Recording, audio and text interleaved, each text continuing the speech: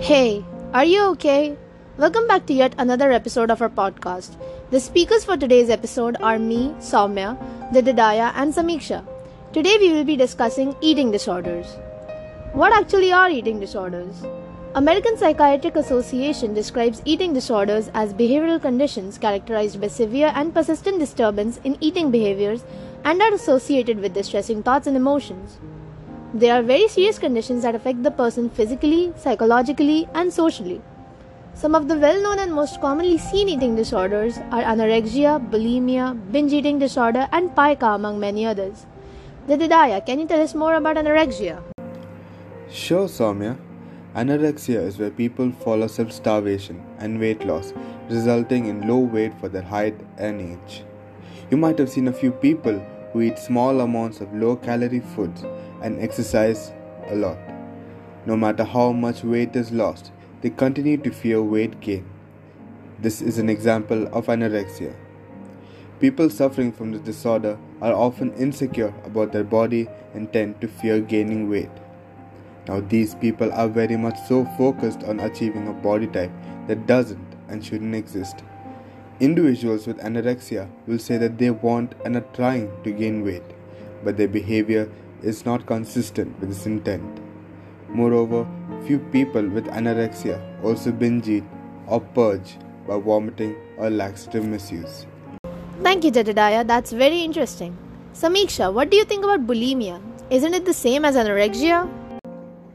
No, Soumya. Bulimia is often confused with anorexia, but it's not the same. Wherein anorexia restricts food intake, people with bulimia often binge eat on low-calorie foods considering them to be safe. Binge eating is where people eat large amounts of food in a short period of time. These binges occur weekly and are followed by compensatory behaviors to get rid of calories and prevent weight gain. These compensatory behaviors might include fasting, vomiting, and compulsive exercises. It's similar to when we spoke about people suffering from anorexia. People suffering from bulimia are also very occupied with the thought of food and weight, which negatively impacts their self-worth.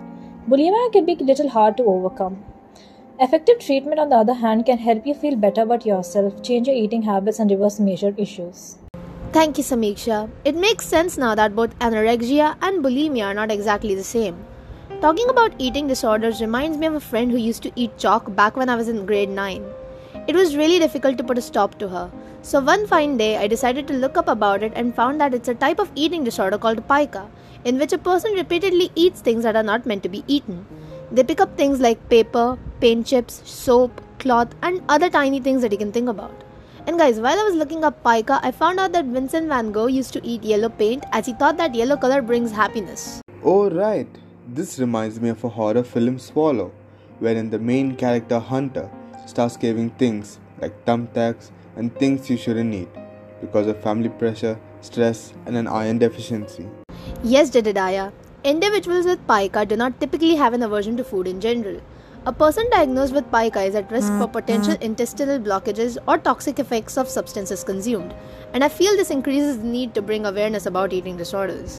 Bringing awareness among people about different types of eating disorders and following simple ways like building healthy habits, discouraging the idea that a particular diet, weight, or size will automatically lead to happiness and fulfillment, strictly avoiding unpleasant or humiliating remarks regarding food or eating, and encouraging your love to eat when hungry can tackle health disorders.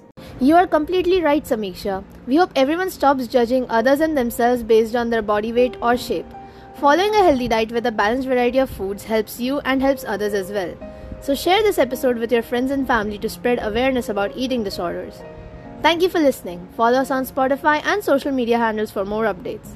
Stay tuned for the next episode and keep smiling.